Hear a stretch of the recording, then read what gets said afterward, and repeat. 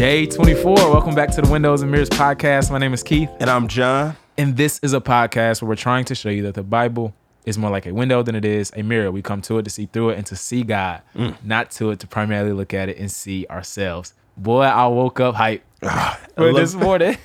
Well, Leviticus, right. Bro. Yeah. All right. Now, if really you follow text. the instructions like we gave at the start and you read beforehand, right? Yeah. So it's like, Please read. please read beforehand really quick. Just a really quick Please. excursus on Yeah. the importance of reading beforehand. When you pick up a commentary, a resource, or a podcast, or anything like that, before you actually pick up your Bible and read first, people that have read about the same text that you're trying to make sense of, people that have thought about it, right? People that are passionate about what they understand it to mean, all of that stuff is influential. And so it's easy for you to be convinced, like, yo, they're smart, they're excited, this sounds compelling. Sure. This is how I see things, right? And it's easy to just adopt what comes out. We're saying what we're saying because we think that it's right, but still, you'll get so much more if you read first, even if it's, right, a cursory glance where you sit and run through. Yeah, but come to this, like, come to the podcast warm, right? It's like, yo, it's super cold this morning. And before I take Ava to school, like, she's bougie now, bro, but she's learned, like, 8:10, it's like, all right, Dad, start the car. Make sure you get a remote start, because I don't want to get into a cold car. Don't come into the podcast cold. Come warm. The goal of this podcast is to get you to read the Bible. Right? Yeah. Not to hear us talk. Yeah. So we just want to make sure that we keep that at the forefront. All right. Leviticus. All right, so these first podcasts, every first episode of each book is a little bit longer just because we have to set the context, especially with a book like Leviticus. And the main question, if you remember nothing else, Leviticus is seeking to answer, how can sinful people dwell with the holy God?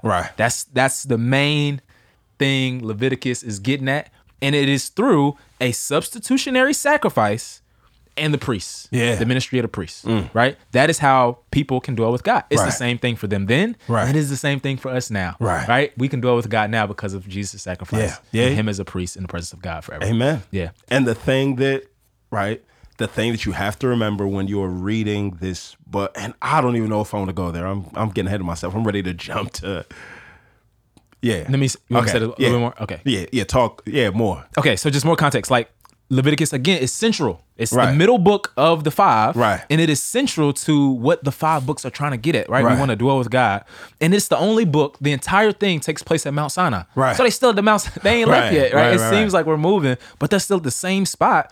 And it has no chronological markers. It has no time markers to say that, like, yo, this is sacred space. This is the presence of God. And this is what he is saying.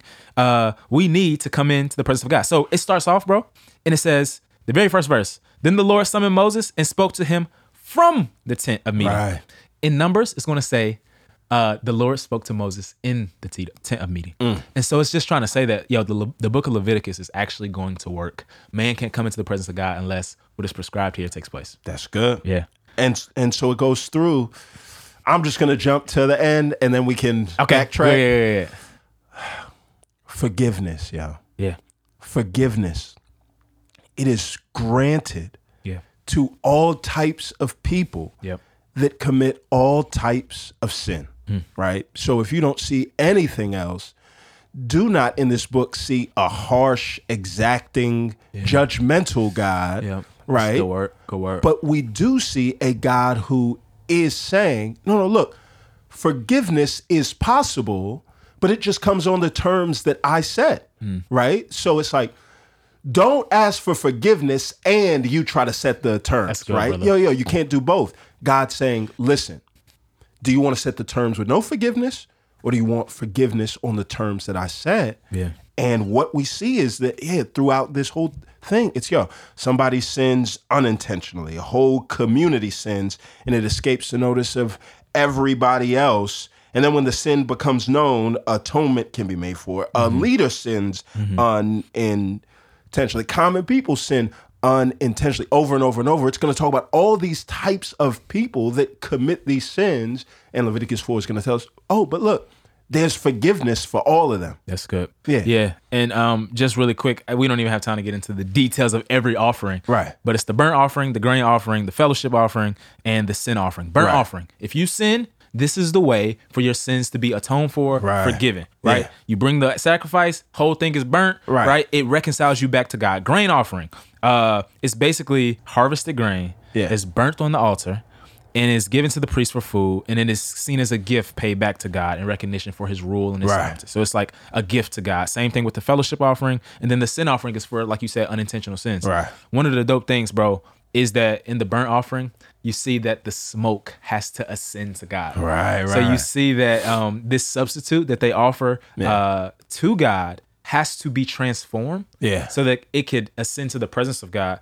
And again, the substitution represents the person. Right. That's the thing that we have to remember. It's not just an animal that is symbolically being displayed. It represents the person. So much so that the New Testament is going to say Jesus was a sacrifice, but it was as if you died. Right. It was just as effective as if it was really you. Right. And so what's happening here in this whole rite, bro, is that when this thing is burnt and consumed, it transforms into smoke so that it can ascend to the presence of God. Right. We have to be transformed by the power of the Holy Spirit. Amen. The Holy Spirit that is like fire, that John the Baptist says, so that we can be in the presence of God. Amen. We can't come in our sinful state. That's so key, bro. Yeah. I love it. That's so good, man. And, you know, one of the things that's helpful, too, as we think about the Old Testament and things like this is thinking in terms of shadow and substance. Yep. Right. Excellent, so brother. That'll help you read this and know how to take this and make sense of what goes on. Of the shadow. Yeah. It's the same way. Like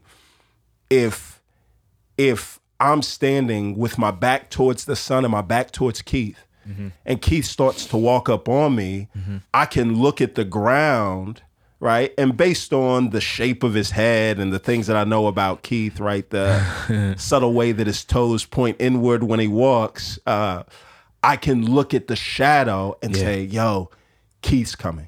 Now, the shadow is not Keith.